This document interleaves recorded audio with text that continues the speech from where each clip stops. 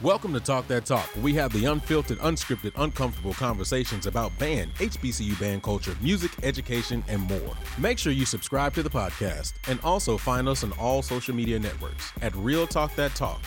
And now, let's start the show. So today is a super special day. We have a special guest with us who is no stranger to the show, obviously, but he is also my former director at Norfolk State University. And I think this is like really good coming off the heels of what happened with the Spartan Legion and the Rose Bowl, but he has his own thing that he is doing as well.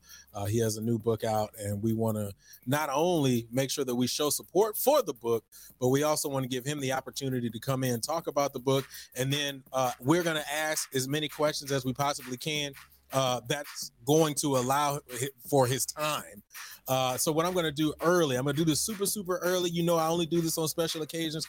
I'm going to open up the room early so that, you know, other people on the outside can be able to come in and get their chances to ask whatever questions they want to ask. But before we do that, let's go ahead and bring him in. Dr. O'Neal Sanford. Let's welcome Dr. Sanford to the panel. Good afternoon, everybody. Good evening. Good evening. Good evening. Good evening, sir. Yes, sir. All right, so we're here with Dr. Sanford, and we're going to have the opportunity to be able to ask him these questions and all the things that we want to be able to talk about. I know a lot of people were like, man, why y'all starting a little bit late? We wanted to make sure that we got Dr. Sanford straight. All right, so he's on here now. He's good. He's ready to go. And so the first thing that we're talking about is we're going to talk about your memoir that you have released. I know that when I went on to order it at one time, it had said something like sold out, but then my wife pulled it up and then she was like, no, it ain't sold out. So we did order ours. It's on the way. The beauty of it is Quan has his right now. He's reading, he's going through it. Look at it. He's highlighted some things. So the first thing I want to do is be able to give you the opportunity just to be able to talk about your memoirs and, you know, the reason why you wrote it and so on and so forth. So, Doc, you got the floor. All right. Thanks a lot. This whole idea came up about 2 months after I retired from Jackson State University. My son, who passed away back about 13 months ago, Christopher, had been in my ear about writing my memoir. And I would say, oh, yeah, I'm going to get it done. Yeah, blah, blah, blah, you know. And so he passed on. After he passed on, a couple of weeks afterwards, I was sitting in his studio right now. I'm using his Mac because my PC's gone now, and this Mac is kicking my butt because it's a whole nother animal for me. I'm still old school. But sitting in his studio and just kind of reflecting and you know, chilling, and then I remembered that he had asked me about doing my memoir, and I just flipped my seat around and started typing, and you know, on it. His whole thing was reason for dad. You know, I think that kids from a neighborhood like you came from, a community you came from, would need to be able to read and hear about a guy that started really late in music. As a matter of fact, most people don't know, and used to be embarrassed to say it, but when I went to, in the community I grew up in, they didn't have a middle school. They only had elementary school and high school. That's the time. That's way back in the time. And so when I left elementary school and went to high school, I went to the band room because I had been hanging around down in New Orleans every summer with my aunt, and would go over to the Louis Armstrong Park and hear the trombones, you know, hear all of the brass bands play.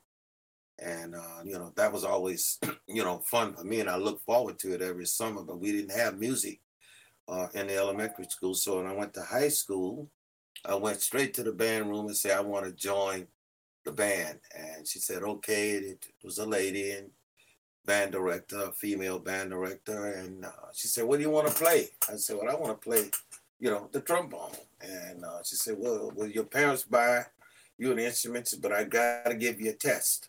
So she gave me a test, a hearing test. I passed that, and just I read tone recognition, and she gave me a rhythm test. And she was actually beating on the piano. Does this rhythm appear this way? And is this the same rhythm as that? And she made some things, and I flunked the rhythm test. And they wouldn't let me in band. She didn't let me in band my freshman year. And then she got pregnant and had to go on maternity leave. And a new band director came. When he came in, I walked over to the band room and told him I wanted to join band. He said, "Will your parents buy you an instrument?" I said, "I'm not sure." He said, "Wait after school and I'll drive you home," which he did. I was now 10th grade in high school. And he drove me home, had dinner with us, and told my dad about it. And my dad looked at me and said, "Hey, son, you really want to do this?" I said, "Yes." He said, "You know my rule." And his rule was, once you start a project, you don't quit. You know, if you commit to it, you're going to stay with it. So I said yes. And that same day, we got up and went to Sears Roebuck and bought me a used trombone for $75. I mean, and the bell of the trombone at that time, the instrument, the bow was probably about an inch larger than a trumpet bell. It was a really, really small bow, but that's what they could afford to buy at that time. So I bought the trombone and I excelled the first year, and then became the president of the band. And there was some perks to the band. Of course, I joined for the wrong reason. The perk for the band is once you became the president of the you were the drum major, you could ride on the back of the bus with the majorettes. So my intentions were wrong. And but anyway, I became, at the end of my sophomore year, going into my junior year in high school, I was president of the band organization. And then, of course, after I graduated from high school, I went the following 2 weeks after I graduated. It was time to go to summer school at Southern. So I didn't have a lot of confidence because, I started late on the instrument. Basically I started, 10th grade is very late. And I went down to Southern, but I had excelled in industrial arts, and my industrial art teacher had encouraged me to become an engineer and a builder. So I registered in engineering when I went to Southern University my first summer. And then my high school band director heard, through the grapevine, that I had registered in instrumentals, as an engineer at Southern. So he got in his car in New Orleans and drove up to Baton Rouge and went to my house where my mom was, got my mom and my trombone, and they came to the campus and found me and encouraged me to go and audition, for music. So I went and auditioned, passed the audition, and I changed my major from engineering to music education to be a band director. That was my first summer. So all of that stuff kind of, got going. And I wrote about that intensely, the community that I came up in. If you've got the book, you'll read about that. My family, the whole bit. My mom was a pianist, but, she had 5 children and she taught school, night and day school and the whole bit. So she'd help me out a little bit on the piano. I ended up landing a job at our home church as the pianist for the junior choir. My mom showed me what she could show me, but I really couldn't read music, very well, especially piano score. I could not do that, but she taught me what she could taught me. So I got into and started playing piano for the junior choir. And that didn't last, too long because I started playing with a blues band very soon, making a little bit of, I think we were making like 10 or 12 bucks, a gig. That was a lot of money back in the day. They would buy me a couple of used tires for the car when they would blow out weekly. And so I started doing that. But the unique thing that happened, I don't know how far you want me to go with this, Julian. I'm going to leave it open for some questions too. But to tell this short story of my short, career as a pianist ended when one of the stewardesses at the church was actually at a juke joint that we were playing at on a Saturday night. And I mean, she was having a ball, dancing on the table and doing the whole bit, in a juke joint. And Sunday morning, after the gig was over, I got up and went to church and played for the choir. And at the end of service, the minister said, "I want to see you back in the chamber." The deacons wanted to see me. And so I went. I was surprised, and I went back there. And then the head deacon said, "Sanford, we've got heard the news that you had been playing for the devil, music for the devil, and we're gonna need to make a decision about what you're gonna do. You're gonna play for the devil, or you're gonna play for God." And at the time, I just told him, I said, I acknowledge, yeah, I'm playing for them. But like I said, I was making 10 or 12 bucks, with the sometimes $15 with the with the blues band, and the church was paying me $5. And a difference of $6, $7, $10 back in the day was good money. So he said, "You're gonna have to, are you gonna play for the devil, or are you gonna play, for God?" And I said, "Well, I don't know who I'm going to play for, but I'm going to continue, with the blues band, because it's a great difference." And I explained to him that it was just okay. And I said, "Well, then we're going to have to let you go." So I made the decision to play for the devil, and that ended my piano career very quickly. And then of course I continued to do that all the way through high school. I met some of my lifetime friends like Paul I. Adams, and we've been colleagues that we met at 17 years of age, and we're still together. The long relationship, and that's kind of how I got started, and that's how I ended up writing the book. So I started writing about all of that, thinking about the fact that my son had pressed me to do it, and it was quite emotional, and it's something that I recommend that everyone will do. I mean, it was the first time in my life that I had discovered who I was and what I had been.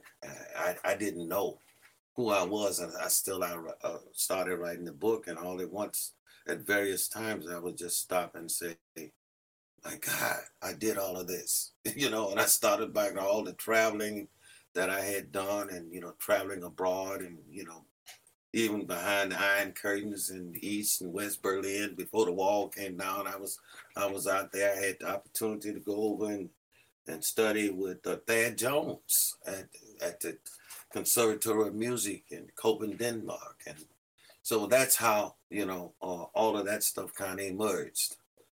So I'm open for any questions. You guys want me to keep talking? How you want to roll with this, Julian? So I'm going to let you know now that, today is your day. So, and many times I'm going to just kind of let you go, because you're going to provide a lot of insight, not only for music educators, not only for quote unquote band heads, but perspective into your life that we didn't know about. You were my director, and I didn't know these things about you. So this is new information for me. So, so I'm going to let you, if whatever question is asked, and how deep you want to go, until you probably can't talk no more.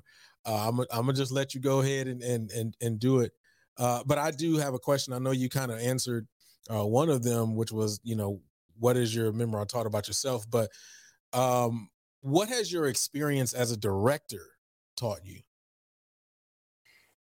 Well, I guess I during the process of writing my memoir, as I said earlier, is that I found out who I was. I found out very early who I was, and the experiences that I was having, especially when I went into the Big Ten. I happened to, started my first gig at Faraday High School in Louisiana with the band there, high school band there.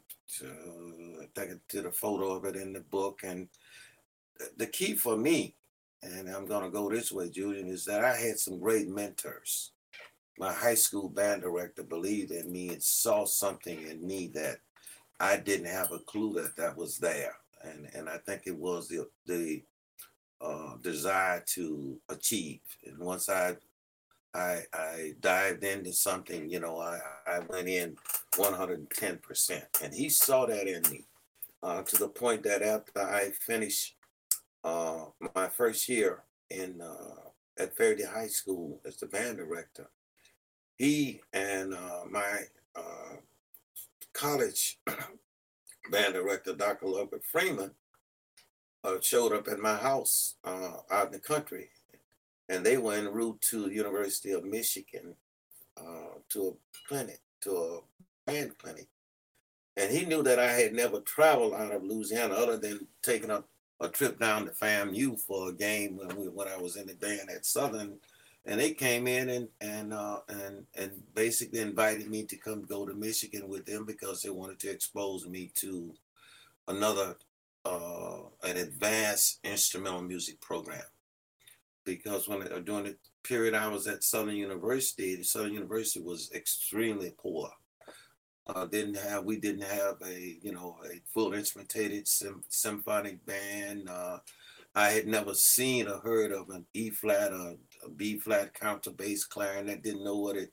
I had seen it in a book, but naturally I didn't have it on TV, and I couldn't go online and get it because they didn't have it. But I had never heard that. So when I got to Michigan, my first summer after teaching and at graduating from school, and I had the opportunity to play in this clinic band there, and Dr. Ravelli was conducting the band. That was quite an experience, and the experience of hearing the E flat counterbass clarinet and those clarinets, those instruments sitting on the bottom of that clarinet section was a total new experience for me.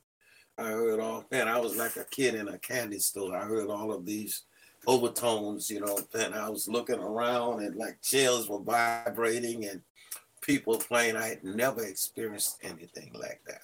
But the point is that those two directors, saw, something in me, and they put me in that, in that vein of, having various experiences.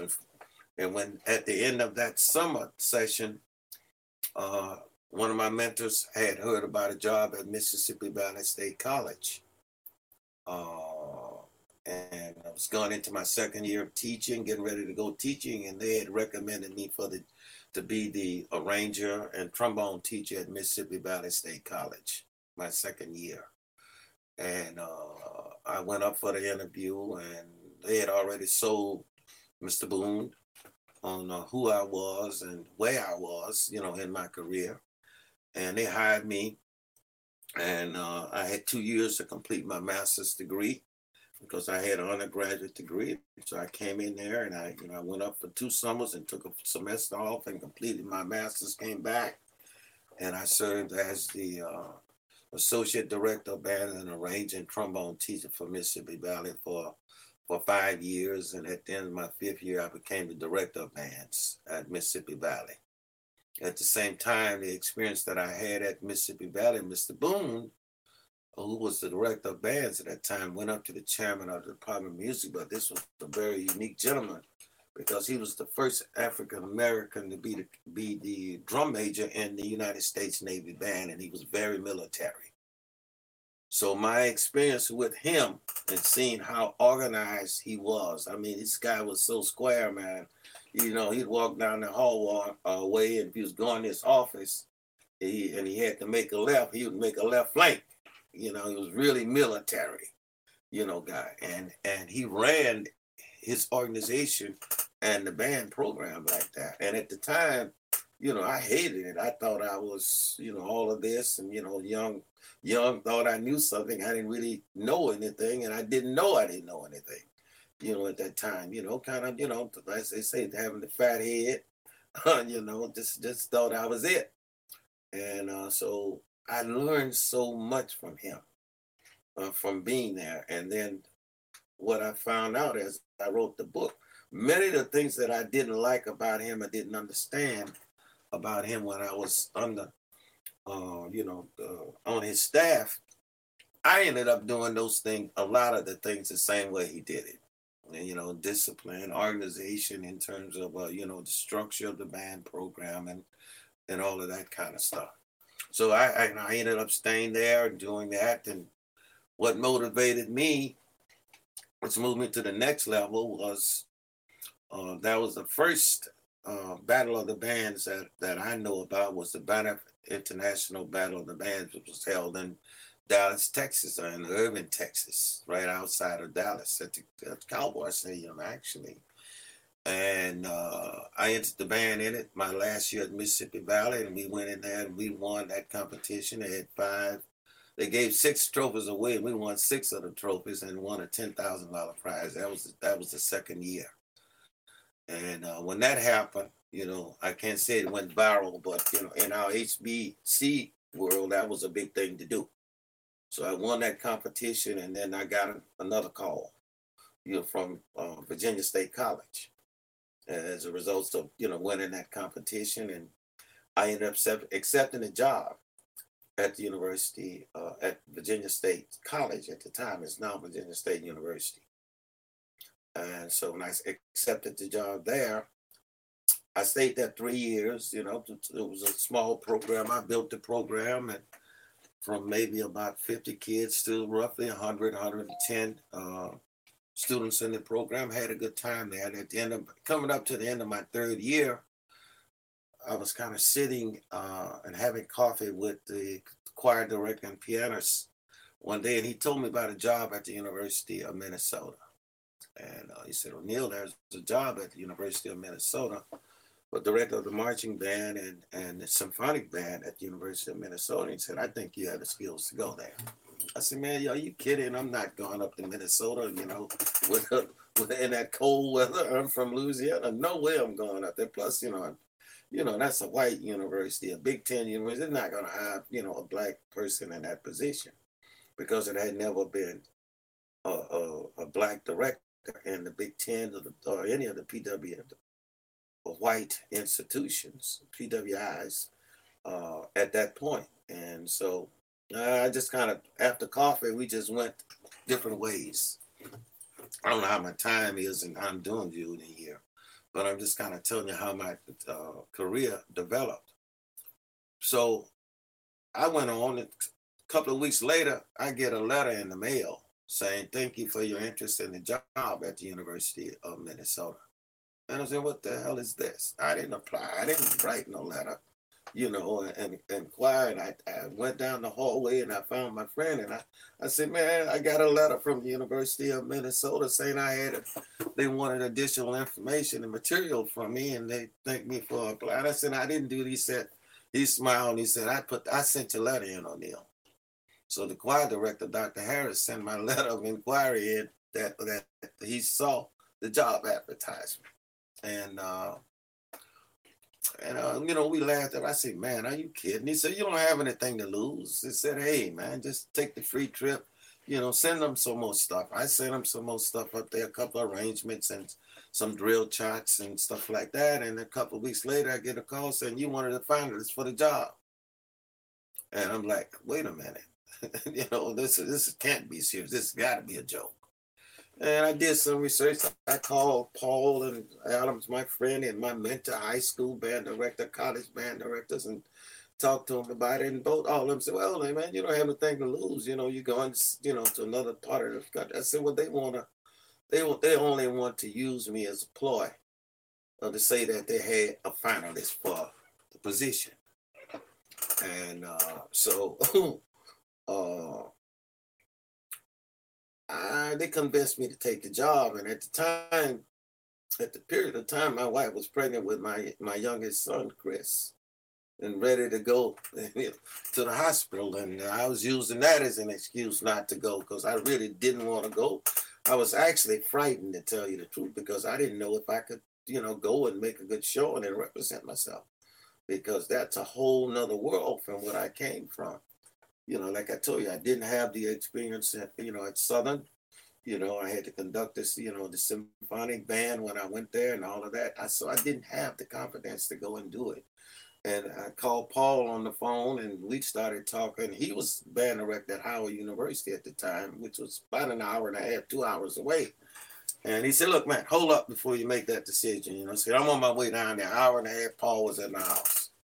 And so we sat down, we talked about it, and my wife was back in the room, saying, I think this baby getting ready to do something. And I said, well, I can't leave you, and that was another excuse for me not to go because I was afraid to go.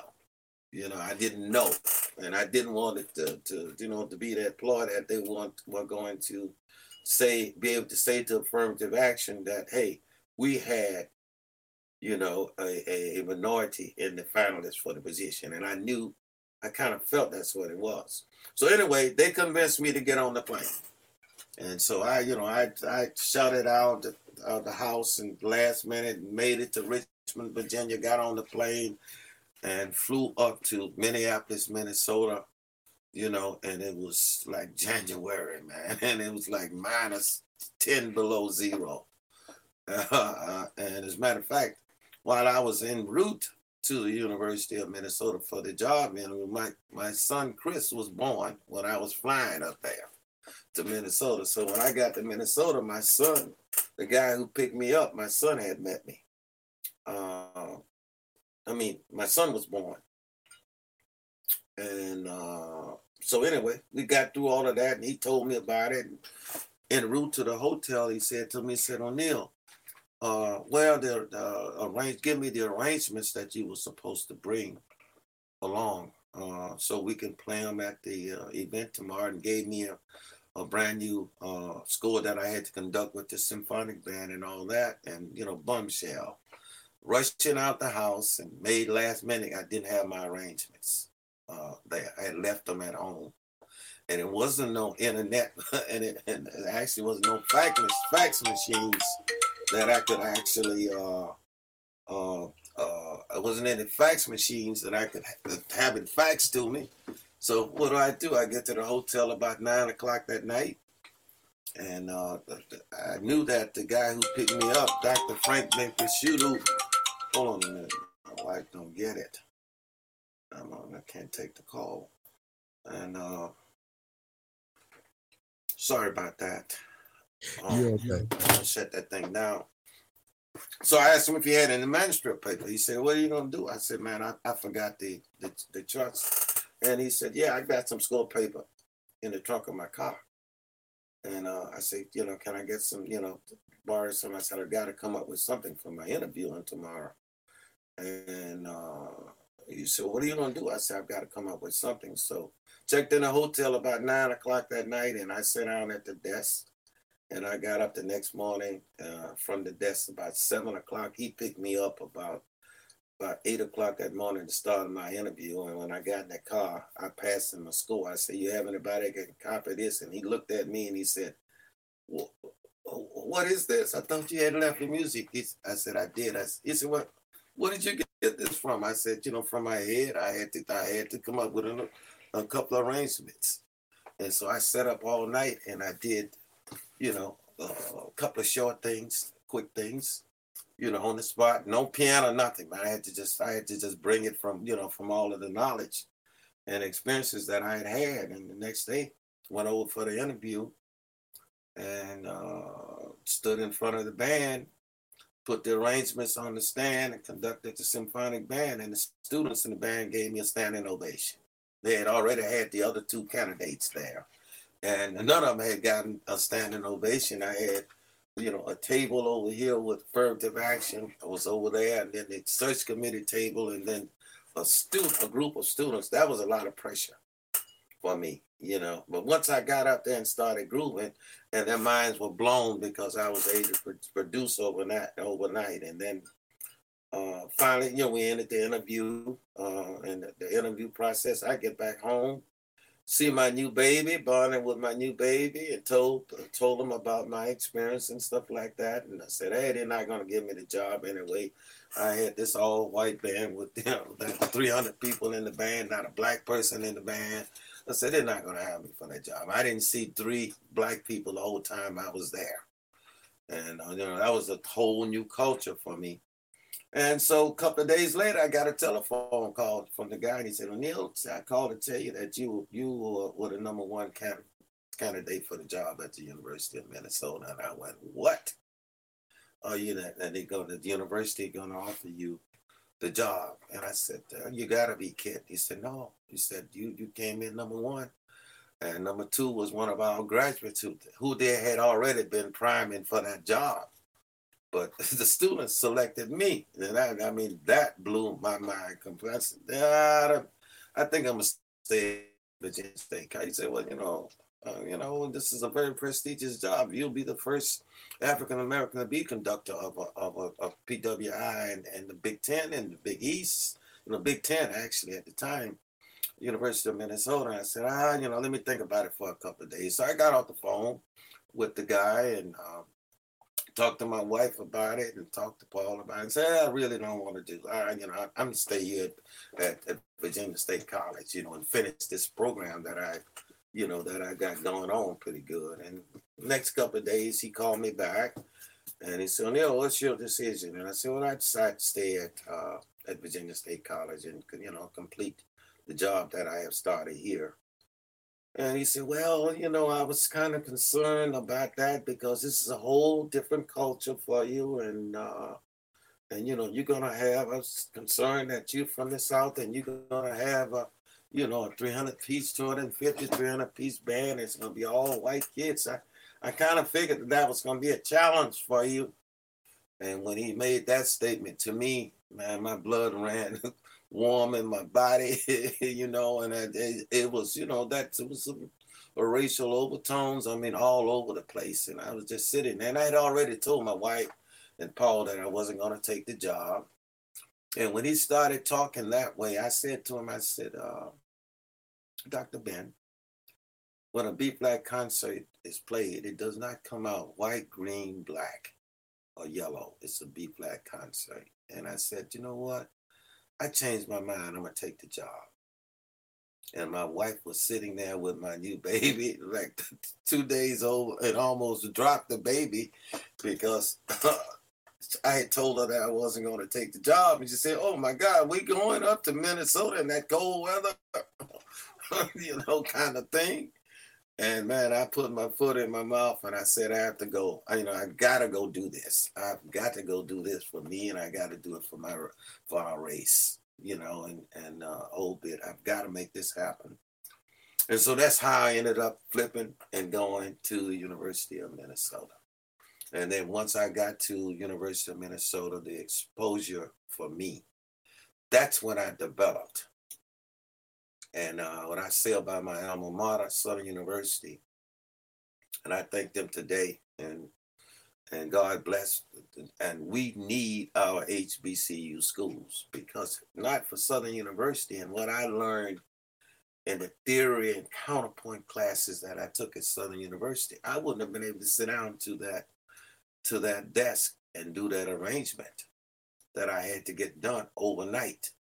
I do it. I understand. They gave me the basic fundamentals and theory and harmony and counterpoint. All of the things that I needed to know, they were there. They just had not been developed because I hadn't had a chance to develop them. But, I was out in the ocean. I was out in the sea, so I had to figure out how to paddle. If somebody dropped you in the ocean, you're going to try to swim. And you got to find a way to paddle and say, and the embarrassment that was there. And so I think my alma mater and Southern University make me think about now all of the HBCU schools we have in place now. They are very needed. We need to have those for people like myself who got a late start in music, and still too many of our HBCU band programs and music education programs are not equipping our students with all of the knowledge and the exposing them to the things that they need to be able to expose them to develop them to be able to go out and do what? Compete in the global job market. You've got to be able to go out there and do it. It's only so many Southern universities and FAMUs. It's only so many of them. So we've got to prepare our students. I'm kind of going off in a different direction now. But, that experience at Minnesota made me realize that how important Southern University was and how important Southern University is. Now, today, the present state of our band programs today, and I'm going in kind of in a different direction here, is that they have all of the equipment that they need to be able to excel.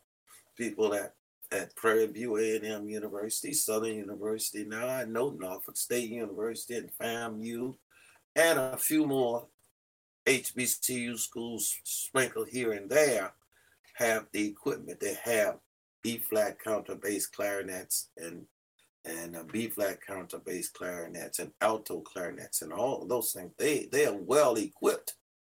Several of the schools, not enough of them, but we are moving in that direction. Now, the biggest challenge that I see presently, I'm going in another direction now with our programs, and I don't know if you want me to go here or not.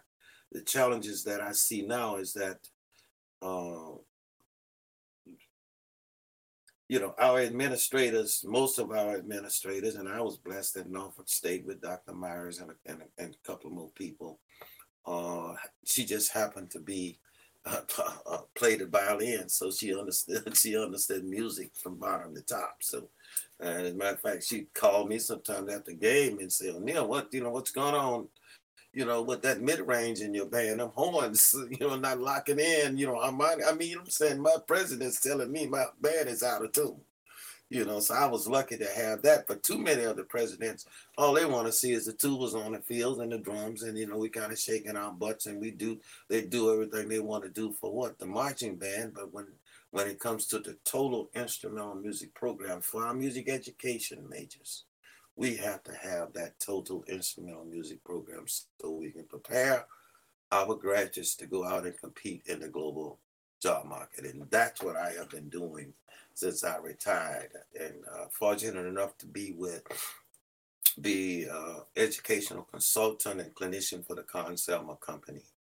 And, I get a chance to go out and they pay me to go out and do professional development workshops, in high schools, and I even done a couple of middle schools, which is a whole nother world for me. But, at the high school, at colleges and universities across the country. And I'm trying to get the word out and trying to get in the ears of some of the young directors. And that's what I'm spending my life doing, now. Since spending 13 months writing that book, trying to get that book out and get beat up by that. And that was quite challenging. In between, I feel like that's my role, and that's what God wanted me to do now. So just getting off the phone today with a young man that's looking at a job at a college and university, trying to advise him on the kind of questions that he needs to ask going into a job, and all the way from what does the administration and alumni want? What kind of band program they want? Do they have a music education program? And all of that. How much is your budget is going to be coming in? What size year? How many years your contract is going to be when you sign it? Is it going to be a 3-year, or 5-year contract? Or you going to go in there and do a 1-year contract and they want you to come up with 150 or 200 piece band? You don't have the budget to do it. How far can you get if you don't have a music education program or some program in place in terms of trying to develop a total instrumental music program if you don't have music education? It's just a lot of challenges out there. And and so I'm spending my time now, just, give me a call, then I'm on a plane or in my car, whatever, and I come and sit down with you and observe you and talk to you and not tell you what to do, but share in my experiences, that I've had on all levels of music education, instrumental music education, from Big Ten, Big East, University of Pittsburgh. Those were total learning experiences for me. That's when I learned what a total and comprehensive program was all about. When I was up there, I was playing Ohio State, Northwestern, and those schools up there. I took some butt kickings, and I had to learn, their game. I had to learn the difference between writing an arrangement for Virginia State College and writing an arrangement for the University of Minnesota. Total different concept, and in terms of how to approach it. I had to learn how to do that. then I had to learn what a comprehensive instrumental music program was all about. Where did I learn it? I learned at OJT, on job training out there in the experiences, because I was now what? Out there working with and rubbing shoulders with, guys. Most majority of them are, Caucasians or, white guys. And I earned their respect, through professionalism and productivity. They respected the Minnesota band when we were going to the University of Michigan and hit that stadium, and you got 110 people in the stands out there looking at you, and the Michigan band on the other side. I tell you what, you get a funny feeling in your stomach, and the first time that I heard, a Big Ten band was Michigan State, and they must have had, I would say, probably 80 trumpets. They must have had, 64 trombones, 32 baritone horns, and 250-piece band with all of that power, and everybody could play. I learned a lesson, that I said, okay, I got to change my whole game here. And, and I had to learn, that I couldn't just do step twos. I had to start doing other things and going in different directions. And that is probably one of my biggest concerns now. Our bands, looked at as what we do, the majority of us do, has become a culture for our band programs. We all sound just about alike. There are about maybe 4 or 5 bands that if you put your back to it, and that's something that I strived at Norfolk State. Paul Adams, my best friend, and William Patea and Tim Zachary and all that. Look, we needed to have a band that when you hear Norfolk State band play and you turn your back and you hear some other bands play, I want people to be able to recognize the Norfolk State band sound. Be able to recognize that. Now, and some people, probably will get angry with me, but I really don't care. I can say what I want to say. I'm old enough to say what I want to say. And all of our bands are beginning to sound just alike. There's not much difference in the sound. And I'm going back to what? To the days when I was in the band, at Southern University. Southern University had their unique sound. That was different. Tennessee State had a sound, that was totally different. FAM has always had their sound and identity together, and that you can't knock them. And they stayed with that philosophy of, what a band sound. You can hear, when you hear the FAM band play, you know it's FAM, just from the arrangements and the whole bit. You hear Norfolk State, during our era, and William Bethea and Stephanie is, carrying on the tradition of the band. They're doing a great job. Did outstanding. Bravo for them, out on the West Coast. They did great out, in Pasadena. But the majority of our bands sound the same way. The style of writing is, the same way. So that's become a culture for us. And I think that we are, oh man, I'm going crazy here, Julian. I'm going off somewhere else, in that. But, I get caught up in it. So I'm just going to shut up and let you guys ask some questions, because I got 50 plus years that I can talk about, which most of it would probably bore you. But so I'm just going to shut up and listen to the young lady. Any questions? So the first thing I'm going to say is I'm not bored. I can tell you that right now. I'm nowhere near bored. I am enjoying everything about it. As a matter of fact, a lot of the stuff that he said, everybody who's watching right now, a lot of the stuff that he said, you got to go pick up the book of Maestro and Trailblazer from Slaughter, memoir by O'Neal Dr. Sanford. I'm telling you, if from what you heard just now, if that was intriguing enough, you gotta get the book. So please make sure you can grab it on Amazon. Go ahead and pick it up. Pick it up as fast as you can. But the next thing that I actually wanted to say, and I know I want to get to Quan because I know he has a question. But the next thing that I wanted to say, just from listening to everything that you said, one of the things that and you said a lot of things that are absolutely true. It makes me feel like I'm almost certain that you've watched the show on multiple occasions because of some of the things that you just got finished saying. But one of the things that you said early on in talking about your career when you were going from Virginia State and trying to make that decision was the fact that wasn't a space that you were used to operating in, and you wanted to be and you felt more comfortable being in the space that you were at Virginia State. And I think that's a big thing for us as a people. I think as music educators, right? Like, I know that when I had the opportunity to go to the DCI world, it was uncomfortable for me because it was something that I had never done before. But I went in as a tech, but I knew trumpet, and I knew trumpet very well. And when I got into that space and operated in that space, I never got anybody who told me I ever did a bad job. As a matter of fact, everybody always told me I was doing great. So much so that the next following year, I ended up being a captain head at a program. But we have got to become comfortable with operating in different spaces. We learn from that. I learned so much just from being in that space for a summer, and I grew from that.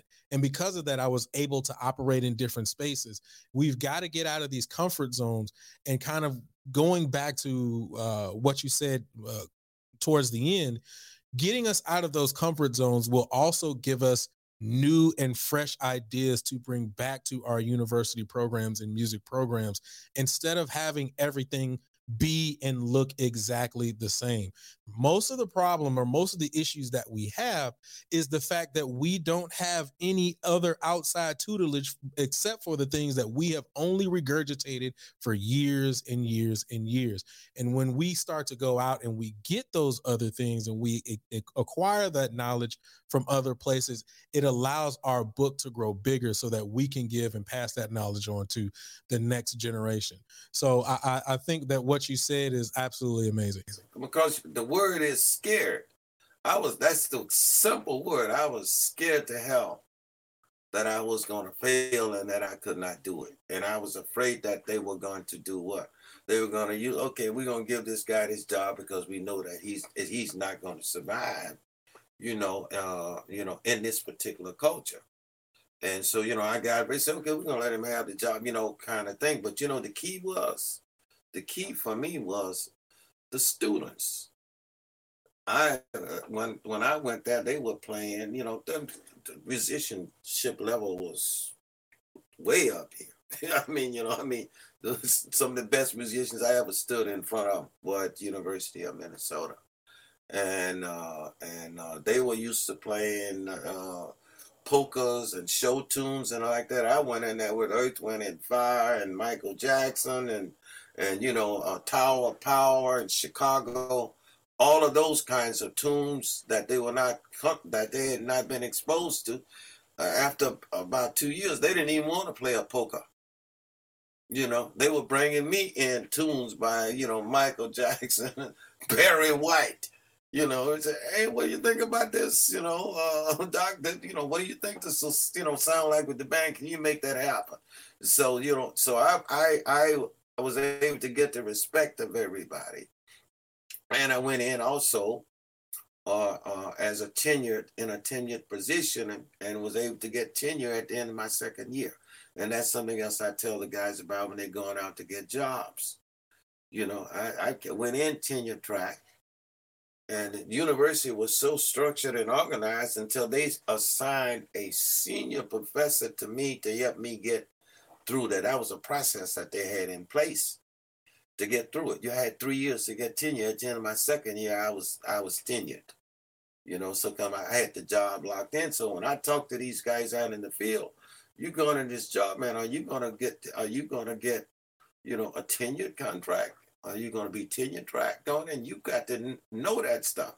Because what happens? Boom. If you can't give them that 128-piece band, with 16 tubas and them baritones, and them trumpets and all that brass and drum for marching band. They'll fire you in a minute. So a lot of guys get caught up into, to those jobs. And then, it goes high school band directors. I'm doing a session at CSI, Conselm Institute, what is the hell is it? In June, and it's about transitioning to the college level, because a lot of guys want to leave high school and middle school and move up to the university and college level. My first word is hey, it's the grass is not as green on the other side of the fence as it appeared when you're standing on the opposite side. And you're going up to the collegiate level. There are a lot of things that you have to take in, consideration. And I share all of these things with the guys because I've experienced it. I've seen it, happen. It's really tough to be a director in HBCU schools. I mean, there are some guys. I was blessed at Norfolk State. Tim Zachary is blessed over at Prairie View. A&M. He's getting everything and more. The fam has been set for years. My alma mater now is in great shape, in terms of where they are, in terms of the total instrumental music program. They have a symphonic concert band and I think they've got some chamber ensembles, brass choirs, and all that. They're giving those kids total experience, and the kids are playing year-round, both semesters. They're not just in marching band. And they're not just going to, I think they do too many parades, Mardi Gras parades, but I know how, they got to make money. You're in Louisiana, and people in Louisiana, they're going to party. Mardi Gras season, the Southern University band's got to, show up for a couple of Mardi Gras parades at least, in Baton Rouge and New Orleans and some small communities. But for the most part, like I said, our band programs are there. But that thing of fear, going back to your point, the bottom line for me, I was scared I was going to fail, But I had that foundation that I had got from Southern music skills, basic fundamentals that helped me to survive. All right. Well, let's start pulling in questions. I know you want to get some questions. I know I have a few, but I do want to allow the rest of the panel to get theirs in, as well as everybody who's out there watching. So, Quan, you got it first, man. Go ahead and get your questions in, bro. Well, first I want to say, Dr. Sanford, great book. I've been kind of, my book came in last night, so I've been reading it every free moment that I have. I'm on page 75 right now. I'm in the chapter of, it's damn cold. When you transition to the Minnesota and have that whole conversation with Dr. Ben, as you stated, you kind of honestly you're not far off, because some of the things you've answered, but I really want you to dive in deep on this question. The first question that I have for you tonight is, what is the current state of bands in the HBCU world? That's sound wise, creativity, funding, and hiring younger band directors, in your opinion? You kind of answered it, but I kind of want to dive deeper in that aspect. The current state of the HBCU band programs, I did kind of touch on that a little bit. As I said earlier, our band programs have the best equipment that I've ever experienced in my 50 years, with that. I mean, they have the equipment. Many of them don't have the facilities and all of the things that are necessary to take care of that equipment properly, which is something that I experienced, up there, having a person that would be hired just to take care of their instruments and clean their instruments and fix their instruments, and, a person in-house that's on staff. I mean, that's a perfect situation, because Mississippi Valley's had that when I accepted the job in 1966. When I first went to Valley already had that. Mississippi Valley was a band program that was completely different. But going back to your question, the majority, let's see, there are a small percentage of HBCU bands who have a total comprehensive program, instrumental music program. That's my number one, concern. They all have, the majority of them have marching bands. And as I said earlier, the culture for us is, blastissimo. That's a term that I that I have guys to think, what the world blastissimo? It's all about playing loud, and guys don't understand that. Playing in tune and articulation is going to get you all the power you need. If you can play in tune and you got the arrangement, and you got if you taught your students, I mean, you can get the power. But they have gone beyond, what fortissimo is, and every band's gonna have, a different concept. So I think that, that side of, but as far as having a total and comprehensive instrumental music program, we're coming up short. And we got the uniforms when we go to these administrators, like I was talking with the gentleman today, is you got to go in and explain to the administration that what a total and comprehensive music program is all about, and what it's going to take for and this is what you expect as a director coming in. Yeah, I'm gonna give you your marching band now. Don't can't get this out of line. The marching band is the bread and butter of our band programs, and that is in our HBCU schools.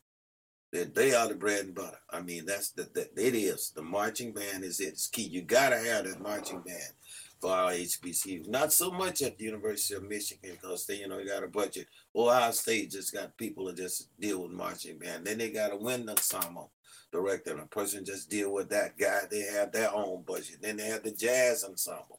We have completely lost jazz in our HBCU programs. Jazz bands in our HBCU programs.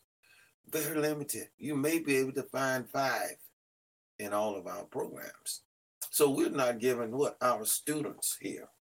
And going back to your question, we're not developing our students to be able to go out there in the global job market and get that job at the University of Michigan and Florida State and all of that if you don't have, that total program to give those kids the experience. That's my concern. So that's where we are. Equipment wise, we're doing better. Some facilities are not adequate. Maybe, a third of them may have decent facilities. Storage for uniforms. I mean, those are not simple things. Those are major things. That's going to be the difference between the life of your instruments and your equipment. How long is that's gonna last? Now, I remember at a point just before I left Norfolk State, and I just going back to Norfolk State, is that we had 2 sets of instruments. We had a set of instruments that we practiced on.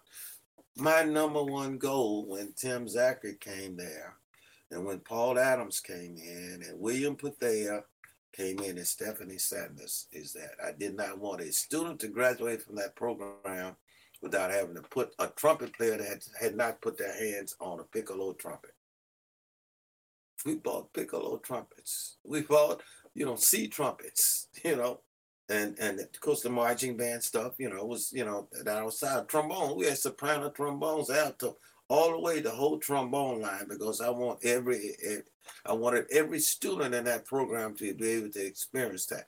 We had the clarinets all the way down to the B flat counterbass clarinet, which I had not ever experienced.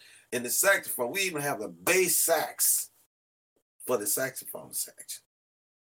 Because of the experiences that I had up in the PWI schools, and experiences that I didn't get when I was at Southern, because our university was too poor to have that, to give me that kind of experience.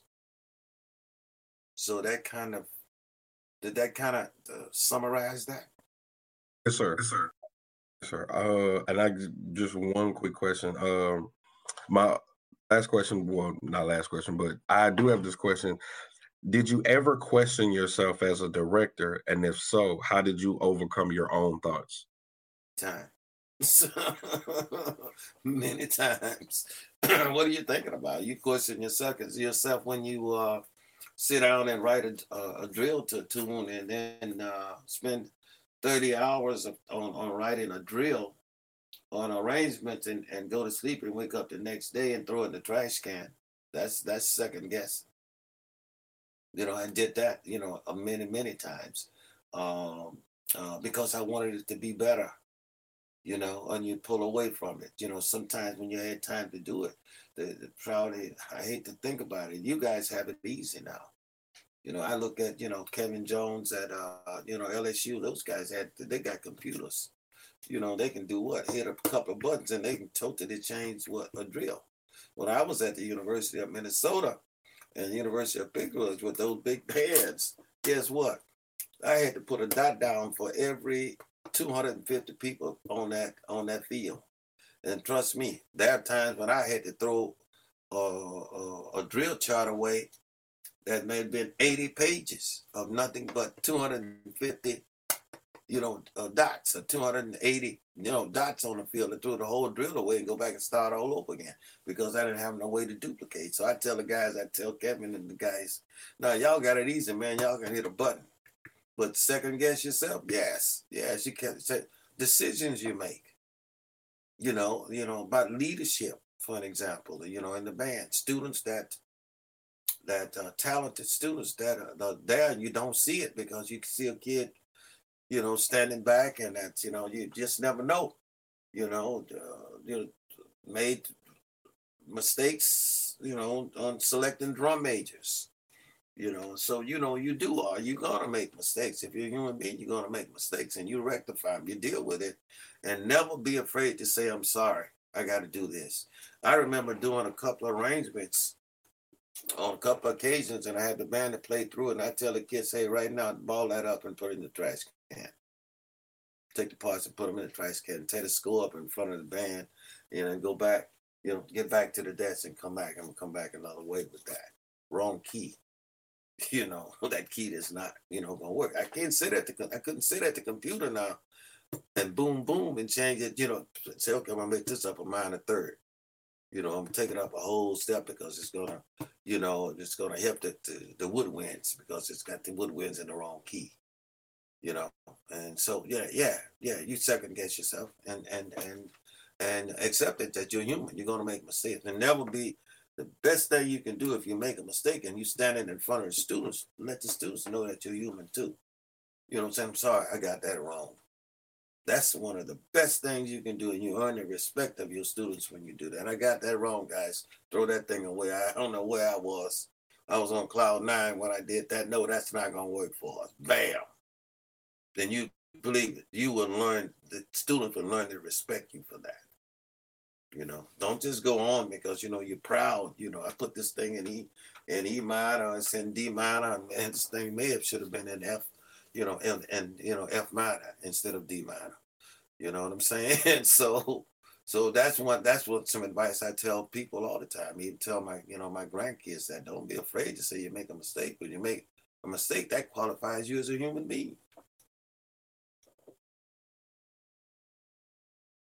Yeah, I definitely agree with that. I didn't know, Quan, if you were going to say something else. Go ahead. I guess for me, I don't mean to have a selfish moment, but I guess I look at it like, you don't have history, in front of you often. So I'm being a little grafty. So I apologize. But I guess my last question is: did you ever feel like you weren't prepared? And this is something personally that at times me and Julie have had conversations I deal with. I was trying to be as studious as possible. But do you ever get to a point or ever walked into a situation where you felt like you weren't prepared? All the time. Many times. But that's in one of them situations where, like what I was telling you about, if you're in the ocean and you want to live, guess what? You got to swim. You got to find a way to swim. You got to find a way to, to get it done. I walked in many situations where I felt like I wasn't prepared. And a lot of times it wasn't because I was planning on, I didn't plan, I just didn't have the knowledge. to get it done. Or sometimes you just make a bad mistake or you procrastinate. That's one thing that I learned, that I could not do it because I'm not going to waste the student time. There's many times that Julian probably remember this. We'd go on the field and we'd start working on a drill or something. And I said, okay, let's take it inside and do some music because I got to straighten out some things here with this drill. We'll come back to drill tomorrow. And I wasn't prepared. It wasn't that I wasn't trying to be. It may have been something that caused me, to think a different way. But so don't be, that's going to happen with you. There are going to be situations when you are not going to be prepared as you want to be. So don't be afraid of it. Just just eat it. It's real. It's what it is.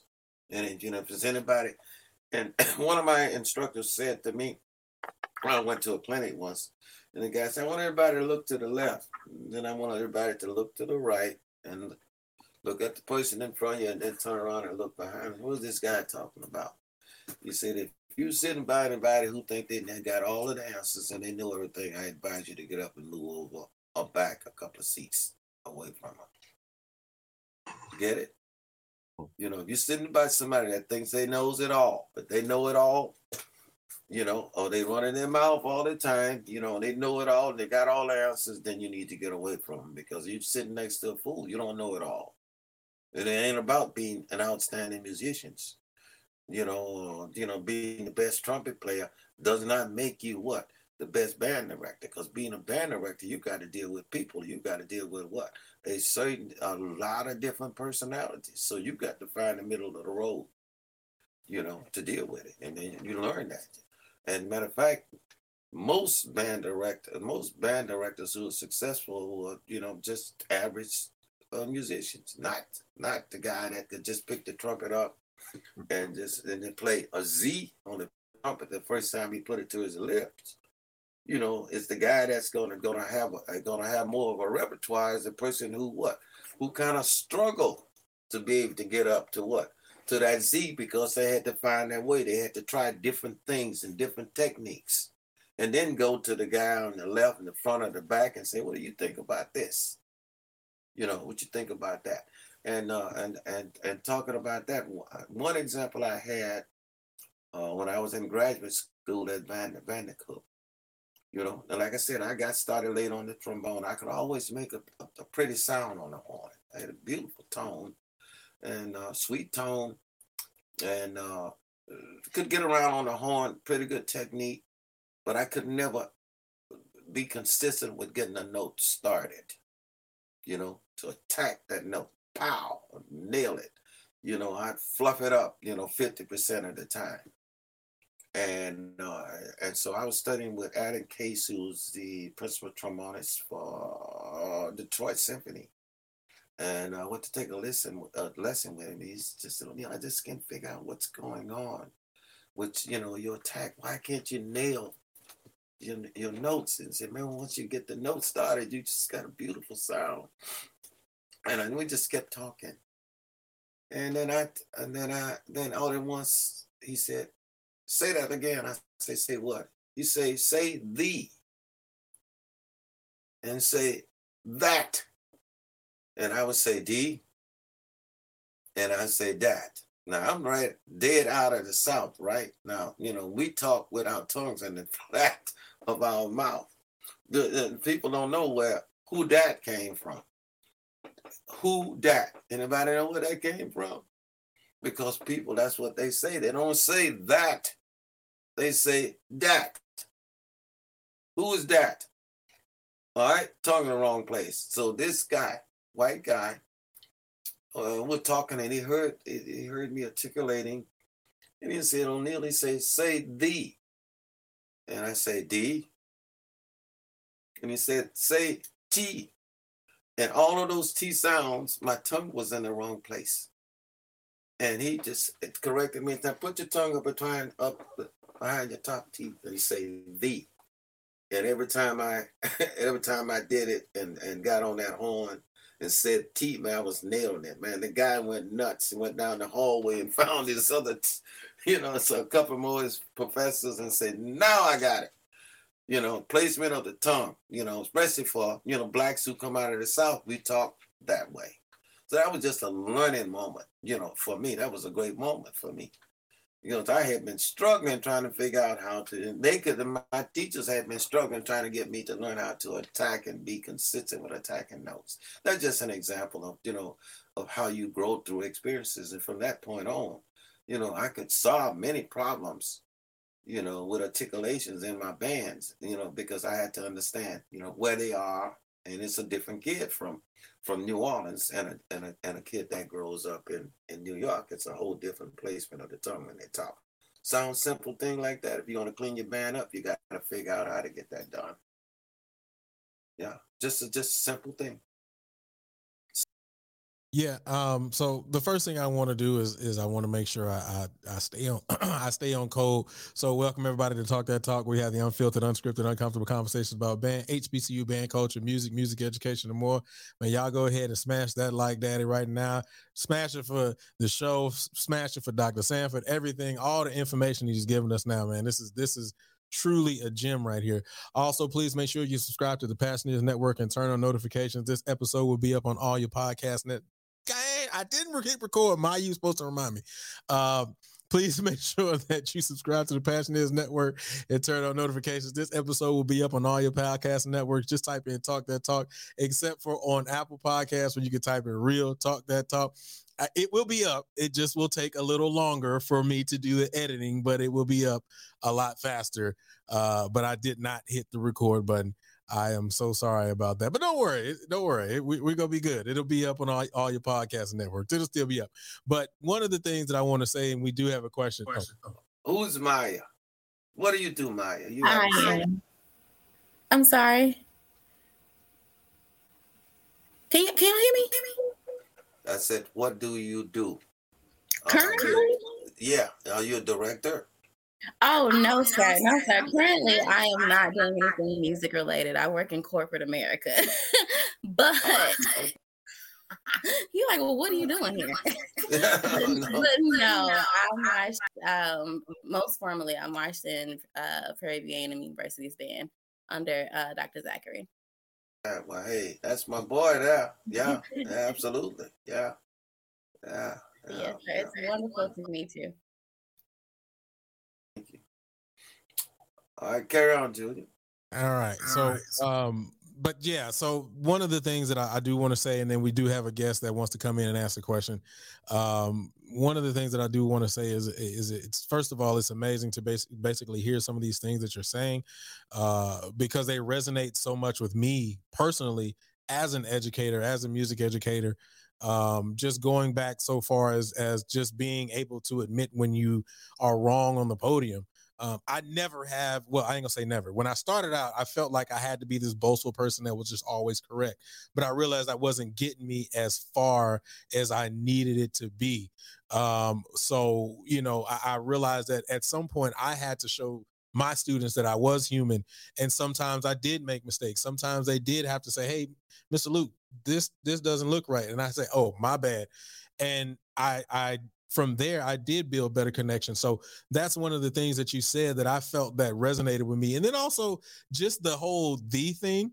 And within my last, I want to say 5 or 6 years of teaching, I started incorporating that in some of my articulation exercises for a lot of my students, because I realized that there was a point where they were missing that articulation. And they were like, Mr. Luke, I can't connect the tonguing aspect to, me moving air and getting a sound. And I say, well, just say the. And it finally locked in for them. And some of those kids were some of my better players. And so, it's really interesting to hear some of these stories, because they really, really do resonate with me. Yes, Brother Moore, I do need a checklist at some point. All right, let's go ahead and bring in our first guest, man, who wants to be able to ask a question. So he's no stranger to the show. He is definitely family right here on the Passioners Network. So let's go ahead and bring in Justin. What's going on there, brother? Y'all can hear me?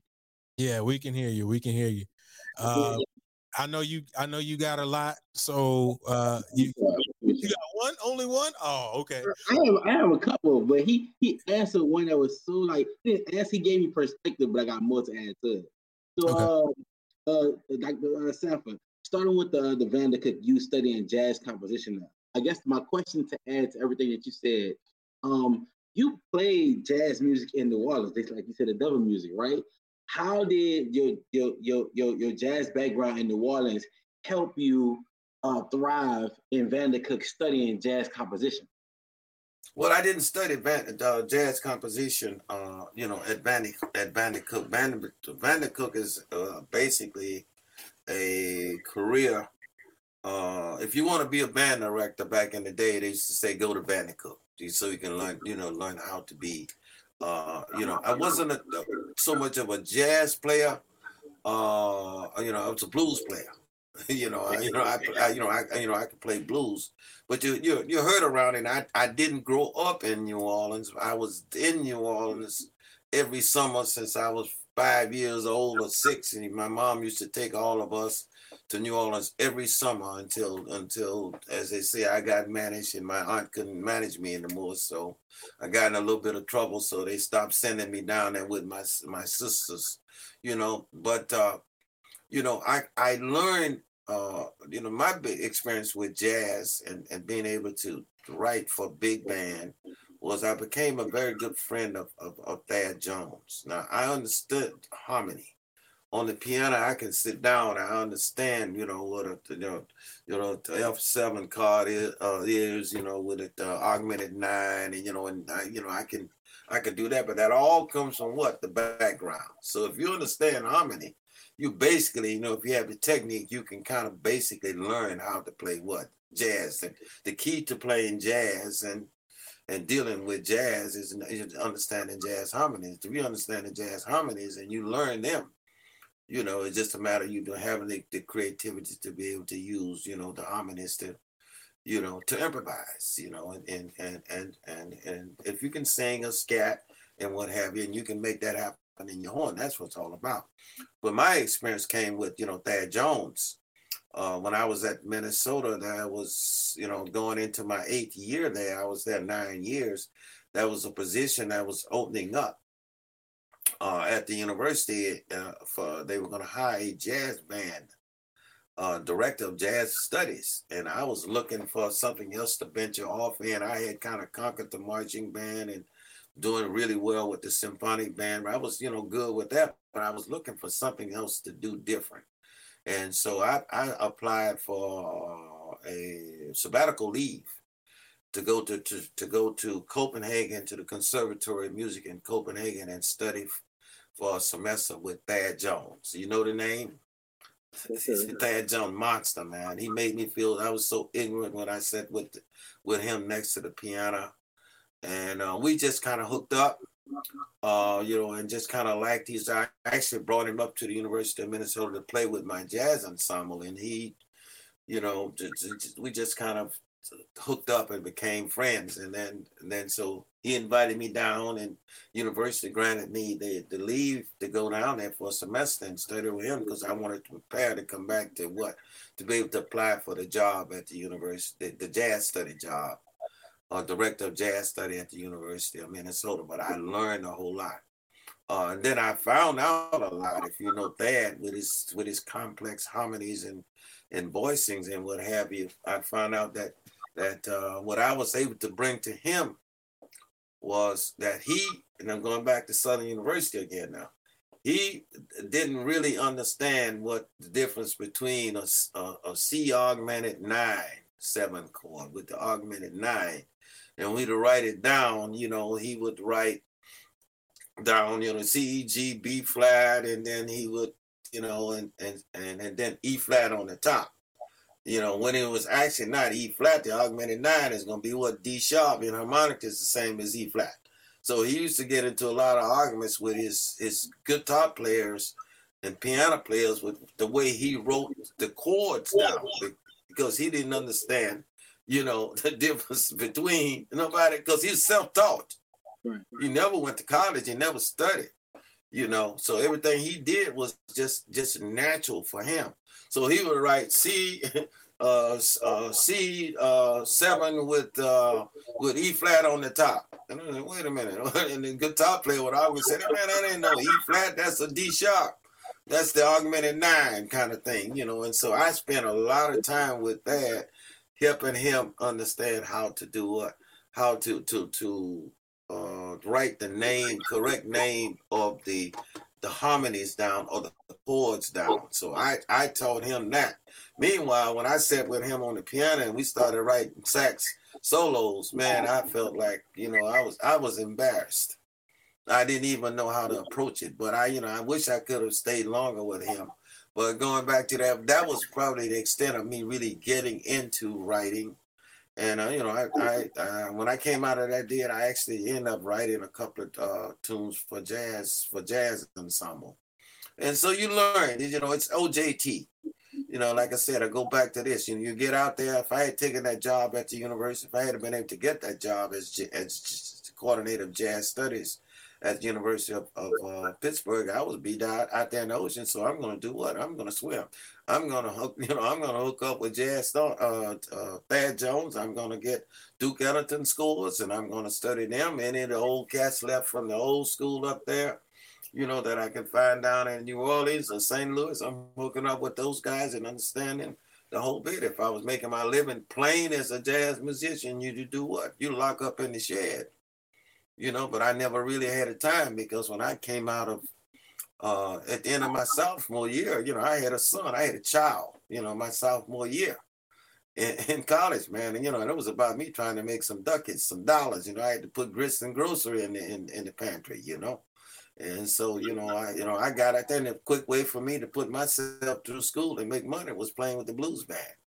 So I didn't have time to, to really get into it. And my head wasn't there. I wasn't even thinking about that during that, era. And I was saying, man, I wish I'd spend more time in it, but life didn't go that way.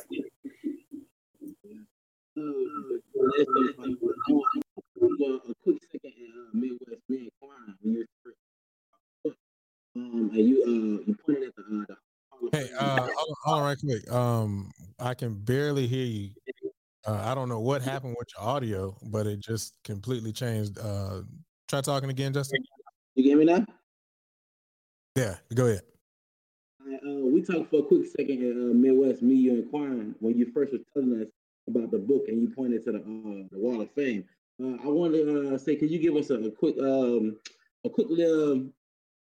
tip about how writing our own? I know we had a little talk about it. I think it's important for the people that it comes from you yourself. You know what I'm saying? Because you hit the ball in the park in like 5 minutes. So highlighting our own, tell the people just to that. Well, basically what I was related to when I walked through that entrance going into the display area over there, and they had a Wall of Fame up there, and they had maybe three African Americans on that wall. And I didn't and still don't understand, why we don't have more up there who made contributions to music education. The number one problem is we as a people, this is heavy stuff here. The people who are managing to get in those positions in high places, they don't reach down and get the people that are down here. They see it as what? I'm up here, I've made it, and then they don't reach back and say, oh man, come on, I'm gonna grab you up out the barrel. We'll leave each other down in the barrel. So my thing, what I was basically saying to the organization is this: we need to establish our own Hall of Fame of band directors. We can establish that with our HBCU organization.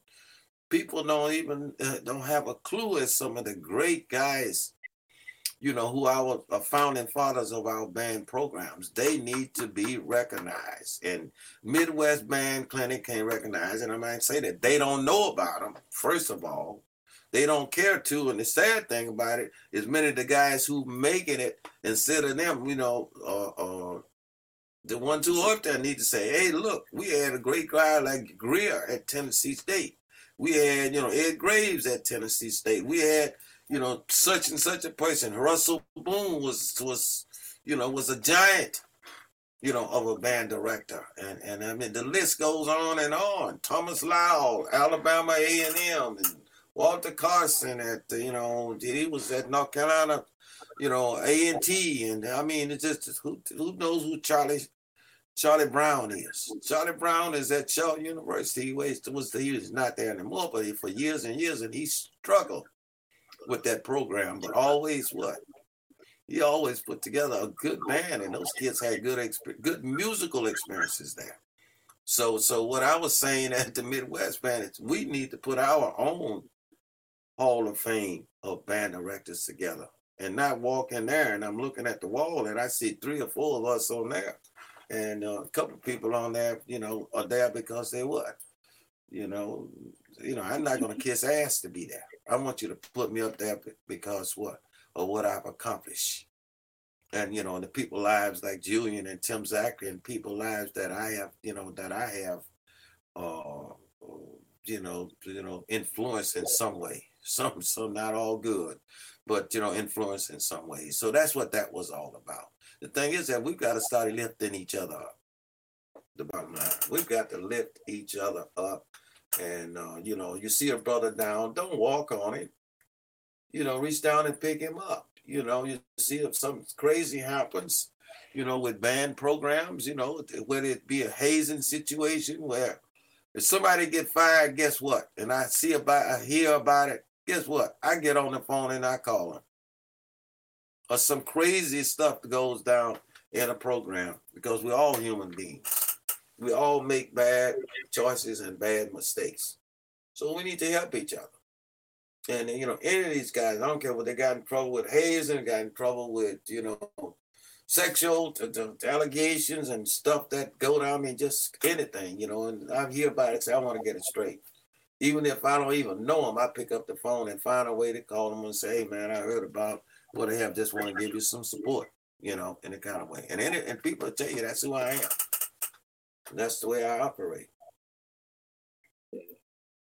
I didn't mean to swing the combo, but he told us that in Midwest. I said I gotta let us speak on that. But that's my time, y'all. Be all there. Got a lot of long list of callers, but thank you, Doc, for answering that, Doc. All right, bro. We need to recognize all these guys. Sam Griffin at at Alcorn State University. Nobody don't know. The majority of people ain't never heard of Sam. Don't know who he is, but he influenced a whole lot of people's lives. And that's what we do as band directors. We do that. Good question in the comments. Where would this Hall of Fame? That's a good question. I'm going, y'all. All right, All right, bro. I saw it. I deal with it. Man, so first of all, hold up, I got to get Quan back in here. Well, he's here, but he had a transition. Not transition, but he transitioned to the car. Yeah, I don't want to say that. But I do want to say this. First of all, everybody who is in the chat, everybody who's watching live, I did just put the link inside of the chat. If you want to come in and ask a question, it's also pinned to the YouTube. Malik, I saw you in. I don't know why you may have left out for whatever reason, but come on back, man. We are opening up. The room is wide open. But I do want to say very quickly that what you said, Doc, is absolutely very true. We've got to continue to lift each other up. And what I've and I know that I've had this conversation on a couple of ways with a couple of different people. And what it seems to be, and I want to make sure I make this very clear.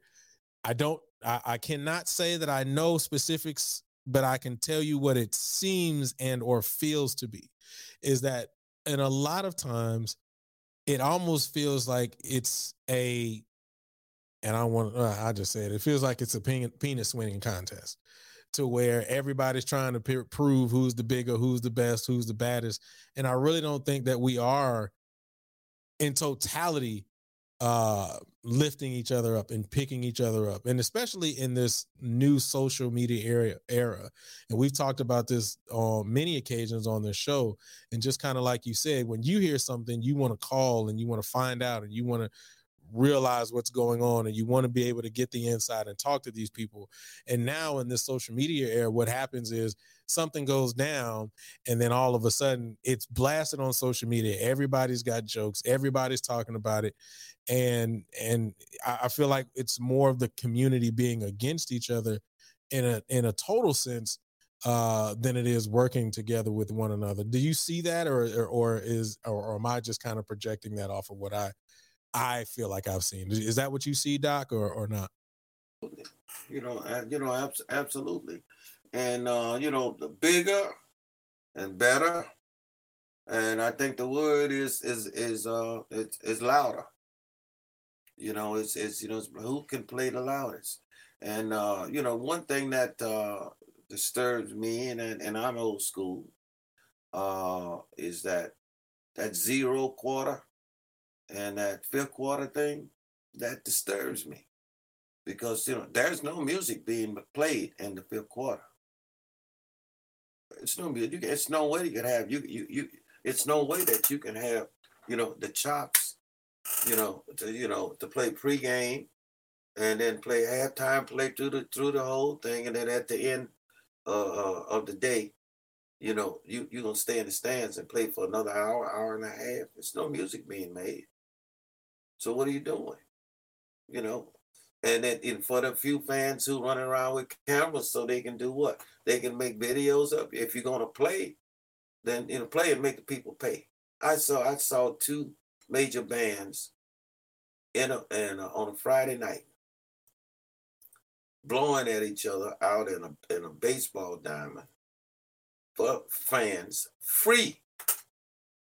They're not even paying. They didn't pay. Just free, just out there, just blowing for hours and hours at each other. And every time it was all about what? Loud and blastissimo. That bothers me, but I'm old school. So that's where they are now. Then I'm out the profession in time. If that's where we are and that's what we're doing, yes. And, that's it, and guys playing, and it doesn't make sense to me. You're going to show up at a football game and an hour and a half before the game starts. I think maybe some situation has gotten better, with that. I've seen the people show up an hour and a half so they can get in the stadium and blow on somebody when they come in. And then after the game is over, they're in the stands and they're blowing each other for 1 or 2 hours after the game is over to see who's going to run out of tunes. A situation I know about where one band I was running out of tunes and sent a staff person back to the library to collect some music so he could have he could play some more, have some more news. That's crazy. What are we doing to our kids? Our kids that are in the program, man, are struggling. I hear all the time. I just heard maybe at the Midwest Band Clinic where, freshman class in a band situation, more than 50% of the kids were failing classes. Because what? Band directors are running to all these Battle of the Bands all over the place. Battle of the Band in February? Are you kidding? When is the serious side of your program is going to work? When are you going to teach the kids? It's not a whole lot of teaching going on for marching band. It's not a whole lot of teaching. Music and concept, it's not a lot of teaching. You play a lot of notes. And don't really play a lot of notes because, we got the whole nose syndrome going on, the half nose syndrome, and the dotted quarter note, followed by an 8 note, a couple 16 notes here and there, and most of the stuff that we play is going to be 1 or 2 or 3 different, chords. 8 measures, and then the tubas come in. You know what I'm saying? So I'm old school. So I'm out, I'm out of it at the right time. But the people who want to go beyond that, I love coming to Prairie View. I know I come out and I get my shot in the arm. That what I'm missing when I go there. It's just like getting shot up when I go.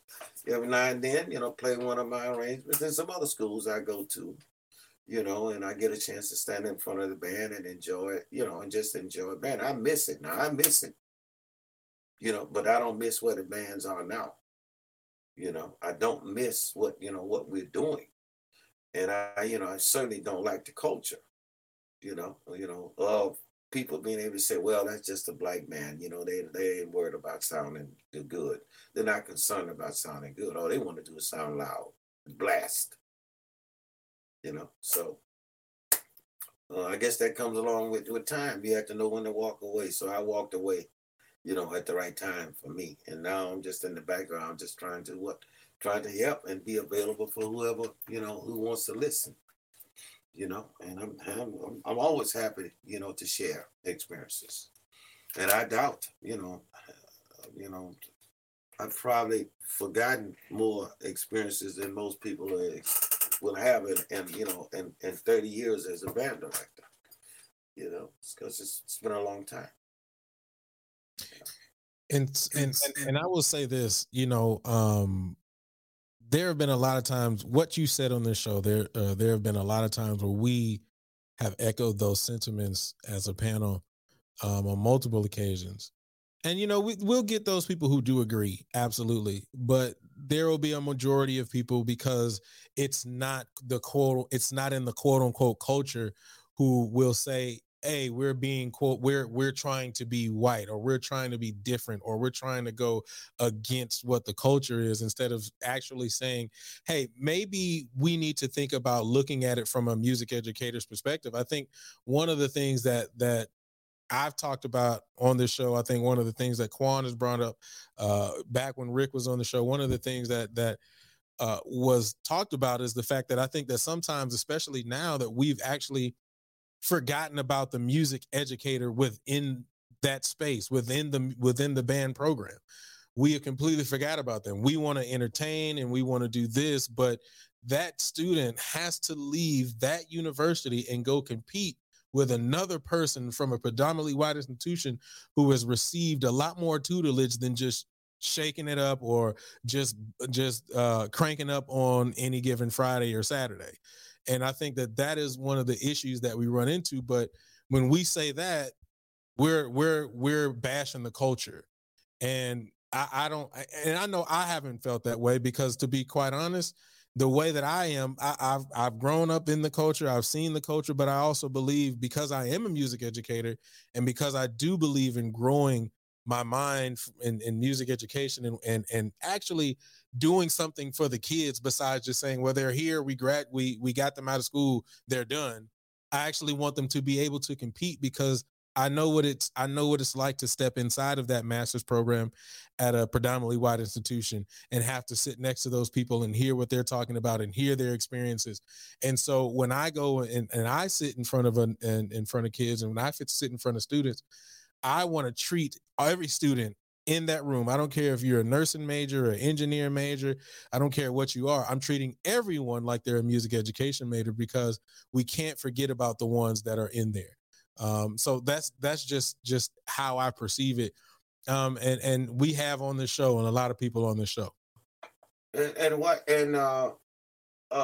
Music is not white or black or blue or green or anything. Good music is good music, you know, and it has to be made. It be played with concept and style and all of the things that we are taught, that makes it an art form.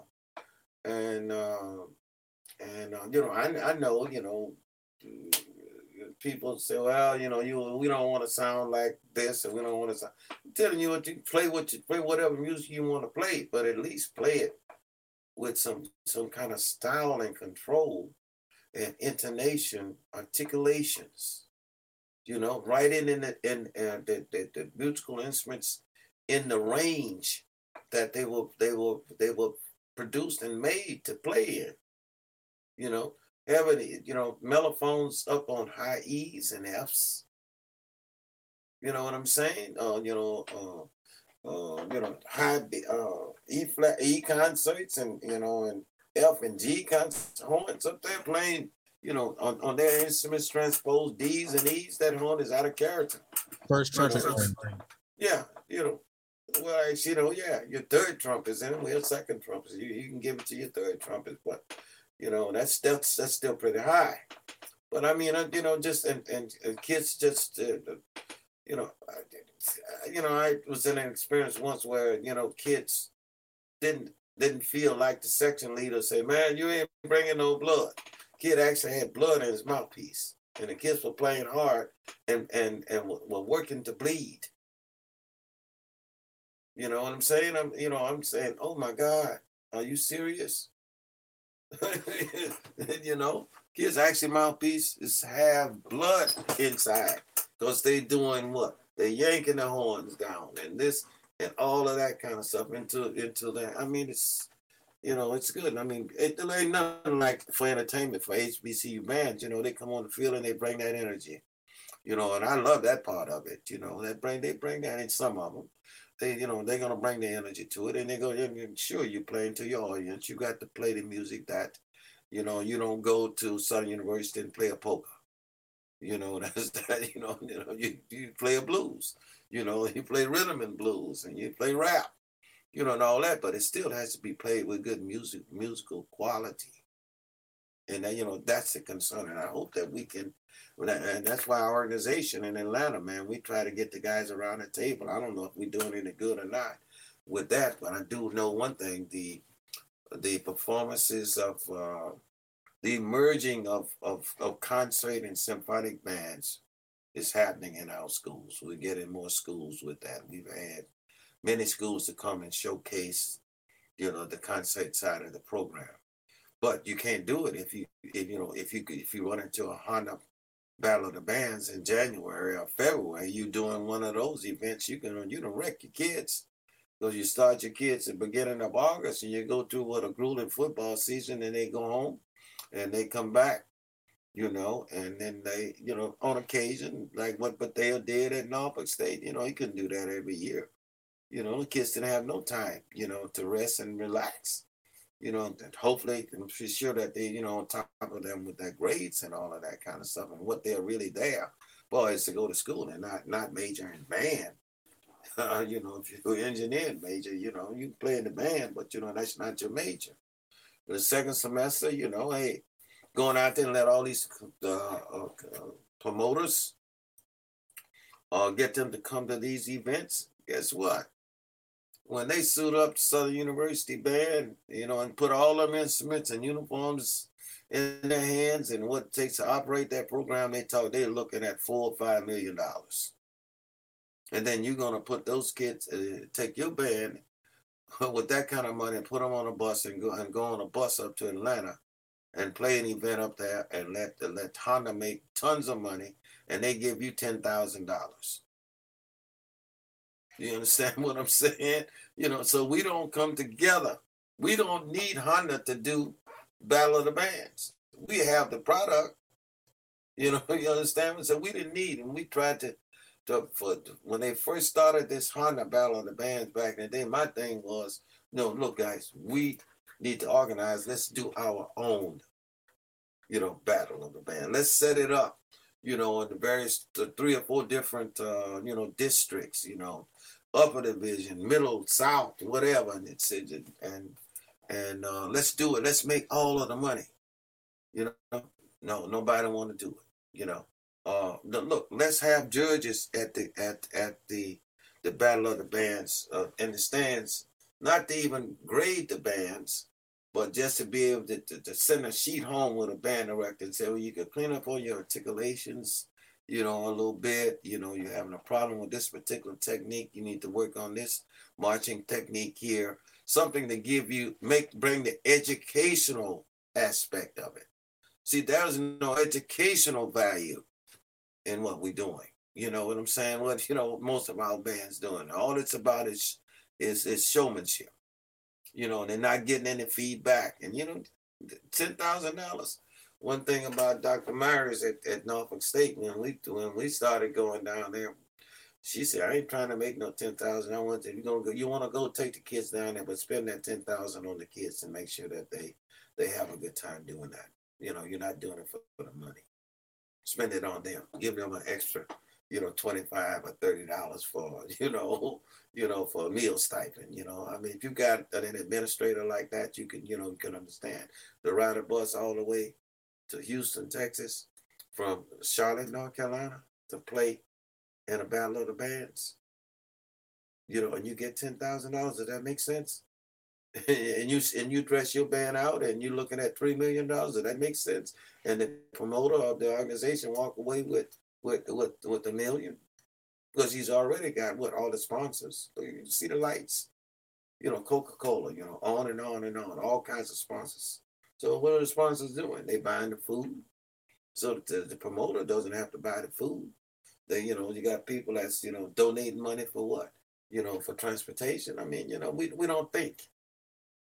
So, we do it for $10,000. I think some of them now give them $15,000 to $20,000. That's no money. When you dress your band out, when you dress your band out and you're looking at $3 million. No, it don't make sense. But anyway, I don't get off on that. I like I said, I'm old school, and, I'm history. And, I'm available for anybody that want to listen. I love to talk. And on this session. And any more questions out there? Well, I will say this. I make sure I put the link inside of the chat just to make sure that anybody else who had a question can come on in. I will say this, Doc. I think it was 2013, 2012, 2013. HBCU Band Directors Consortium, when I was with Prairie View at the time. Me and Rick were in the directors meeting, and when we were in there, it was a slew of directors from a lot of universities. And what's this? This is 2023, about 10 years ago. Wow, it's crazy. But Doc literally, because the guy from I think it was Honda was there, and Doc literally walked into the room. He stood up and he said the exact same thing he just said. And all I can remember, and Doc, correct me if I'm wrong, because if I'm wrong, now please correct me.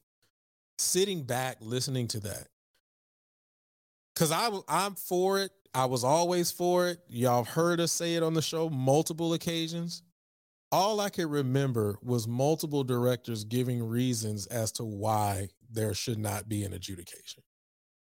And it just kept, the cycle kept going as to, well, because X, Y, and Z, and because X, Y, and Z, and because X, Y, and Z. And Doc was like, well, this doesn't make any sense. Like, why are we doing this to ourselves? And everybody just kept finding excuses. And for me, go ahead. They basically didn't want it. They didn't want to put it on. They didn't want to put the stuff on the line. I said, okay, we don't. I was saying, let's put first, second, third, fourth, fifth, ninth place or whatever.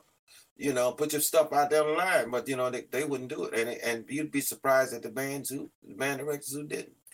Some of the band directors who got some of the better bands didn't want to chance it. At the first time, hey, we were gonna throw the Spartan Legion in the hat, and then we go this year. Next time we come back, we know what we need to do, to get it right, So nobody wanted to do it. No one wanted to do it. And I pushed that and pushed it. And of course, I'm not a favorite person of Honda because they know I don't do that. I'll never be recognized, at Honda, at a Honda Battle of the Bands, because they know who I am and what I think, and I care less about that. And I care about our young people and, our students and our young directors, and I try to guide them. I don't say don't go, but, just say, y'all, why can't we come together and say, okay, we're gonna come to Houston, we're gonna come to the battle, but and then why can't we get together and say every band needs to make $40,000? $40,000, 10 bands. You ain't talking about a whole lot of money. $400,000, that ain't no money. From what they're making and all of the sponsorships that they have. Honda selling cars. You're not really helping us. We are happy to help our HBCU band programs. You're not helping HBCU band programs. You what? You're writing it off, the event anyway. And you're writing it off and calling it a contribution. It ain't no contribution. you're making money. You're selling cars. But for some reason or other, we can't. We're so busy and we can't think and understand that we have the product. We have the product. So we need to be able to say something about how something goes. You own the product and you can't say nothing and you're not getting paid. Come on. It doesn't make sense. So I'm not for all of them, the battle of the bad things. I'm going to one something's happening in Atlanta this week, and I don't even know what it is. All I know is I'm going and because the company, is sending me there. And we, they're sponsoring. We got some good companies. Consultant is a good company. They step up to the plate, and financially, and help our programs, our organizations, and a lot of the events that are going on. They there, so they're showing consideration and for what and being involved, with the programs. Yeah. So, any more questions? If not, then I'm gonna shut down. And I got some guests in my house. Okay. Well, let's do it this way. I know that I made sure that I made it very, very known that the link was in there. Guys, if you weren't able to come in, matter of fact, I will give you about the next 2 minutes because we have hit the 2 hour mark, man. So Doc hung with us for the full 2 hours, man. Last time he was with us, he was like, I'm in 20 minutes and I gotta go. But he hung with us this whole 2 hours. So I truly appreciate it. This has been super great. The information that we have gotten from Doc these are just jewels that we can all take and carry with us. Please, for the love of God, please. And I don't, and I kind of don't want to forget about the whole reason why he was on here in the first place. You got to go pick up his memoir, Maestro and Trailblazer from Slaughter. You can pick that up on Amazon.com. Pick it up, read it, get the information, learn something from it. And he's very honest when he says you can reach out to him. There are multiple times where I've called Doc. There are multiple times where I've emailed Doc. And he will talk to you. He'll help you out. He'll do whatever it is that you need. I also want to make sure that I put it out there because it was mentioned earlier. And I want to make sure that I say it or I get it right. The HBCU Band Directors Consortium, the next convention is March 29th, between March 29th and April 2nd. So please make sure you guys go out and support that. It's very great that we support the Midwest Clinic. It's good that we support all of these statewide clinics, but also support our clinic. And so again, that HBCU Band Directors Consortium, that is March 29th, between March 29th and April 2nd. So I want to make sure that I do put that out there. Go ahead. And then there's a type of membership for it. Doesn't matter. You don't have to be a college band director. You can come in and, join in and you have the opportunity to send in, subject matters and things that you want to, to us to discuss and, panel discussions. You can be on that. So we just have to talk, we just have to talk and share. Well, Doc, I want to say this. I'm throwing my hat in the ring. I would love for our show to be able to do a live show if we can as a panel on at the HBCU Consortium. I think the conversations that we have, the conversations that we've had today, the conversations that we've had in the past, coming from younger voices, people who are or have been in the profession, people who are in there now, who have seen it, who have been through it. I think those conversations are great coming from us because one of the things that you continuously harp back on is you old school. But I think a lot of those old school ideals need to continuously be moving throughout our art form and throughout music education and what we do. And so I think it's very great. And it would be very great that if we had us there, being able to not only have the conversation with those directors in the room, but those students in the room who are music educators and who are future music educators who can get some insight on what's happening, can get inspired to do the next thing and to go to the next level. So I'm throwing my hat in the ring for the show. I think so, man. I think so. I mean, let's talk in the future, and then we'll invite you in on a Zoom call with the executive board of directors and see can we find a slot. Maybe they can come up and set up in a room, and just grab kids by the arm, and how you enjoying yourself, and any recommendations on how we can improve this. I think it's a great idea. It's an excellent idea. Absolutely. Well, I don't want to hold Doc any longer because I know he has to go. He's yawning right now, so he said it's tight. I gotta shut it down. But I've got guests in the house, so I told them I'd be about an hour, so we in the 2 hours, and I want to get them. Sure, they've already eaten dinner now, so I'll go in and join them, and get a glass of Crown and kick back. Yes. All right, man. All right. So we'll let you go, Doc, man. It has been great. We love you, and we will see you next time. All right, then. Thank you. No, thank you. Okay. All right. Bye.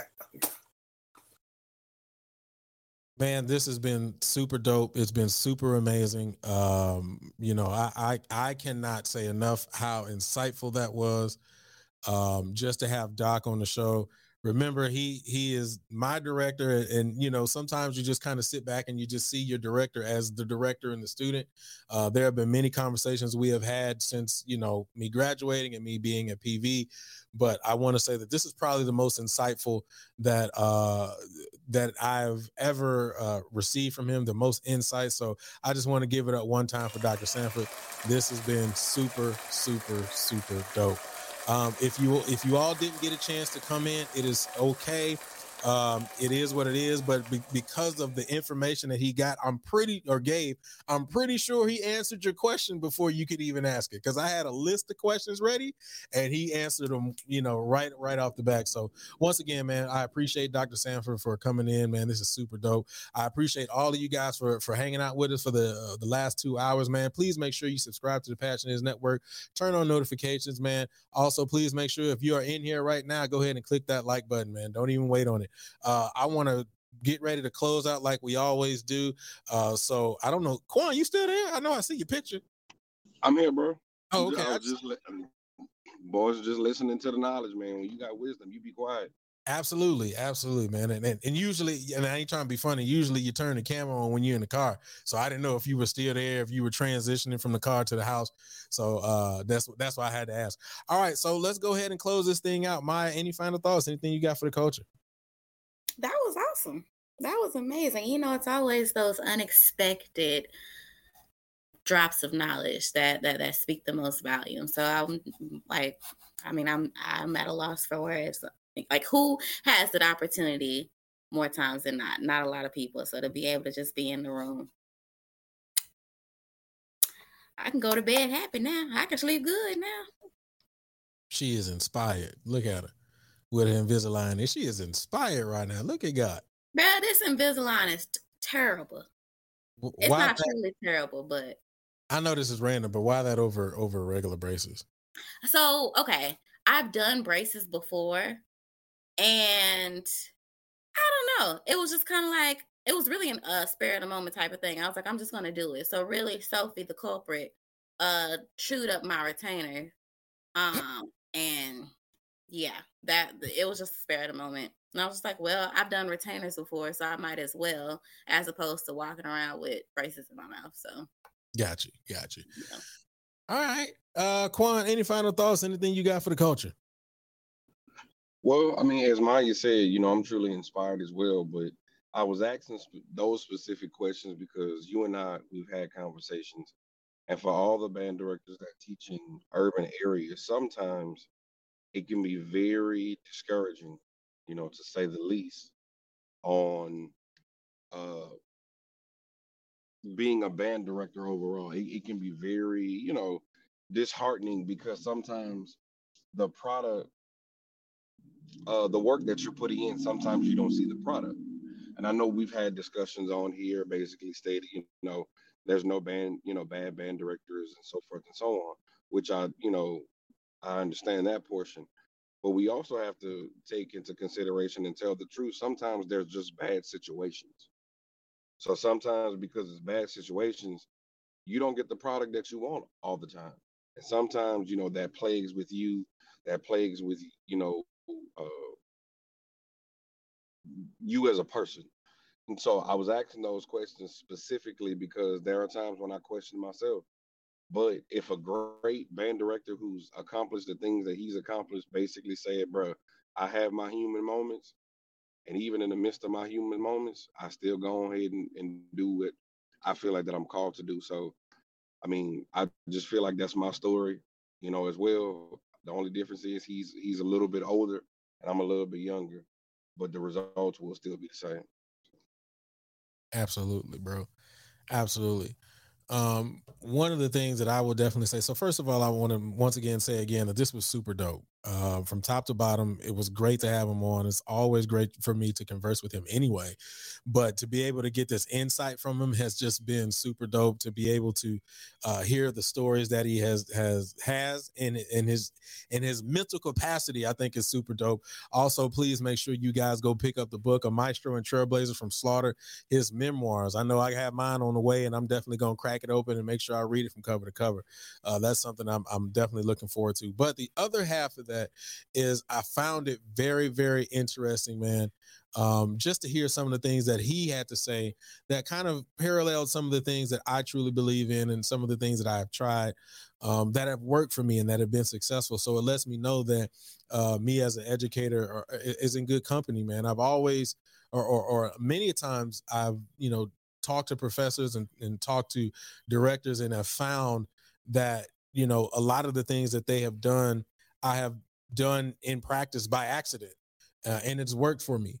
And so it really makes me feel good to know that, the way that I approach what I do is on the right track of some of the greats, man. So once again, man, shout out to Dr. Sanford, man. This has been a true joy, a true blessing, and I wouldn't trade it for anything, man. So I thank everybody for joining us tonight, man. If you're going to watch it on playback, you can go ahead and click that like button while you're watching on playback. Before you leave out of here, make sure you click that like button before you leave out of here. Subscribe to the Passengers Network and turn on your notifications. Yes, Blastissimo, he has used that terminology ever since I was an undergrad, and it has not changed. But yeah, man, this has been a super great episode, a super dope episode. I appreciate all of you guys for joining us, and we will see you all next week. Thank you for tuning in to Talk That Talk. Find us on social media outlets and YouTube at Real Talk That Talk. Talk That Talk is a brand of the Passion Is Network. You can contact Passion Is at passionis1919@gmail.com. If you would like to contact the panel of Talk That Talk, email us at realtalkthattalk@gmail.com.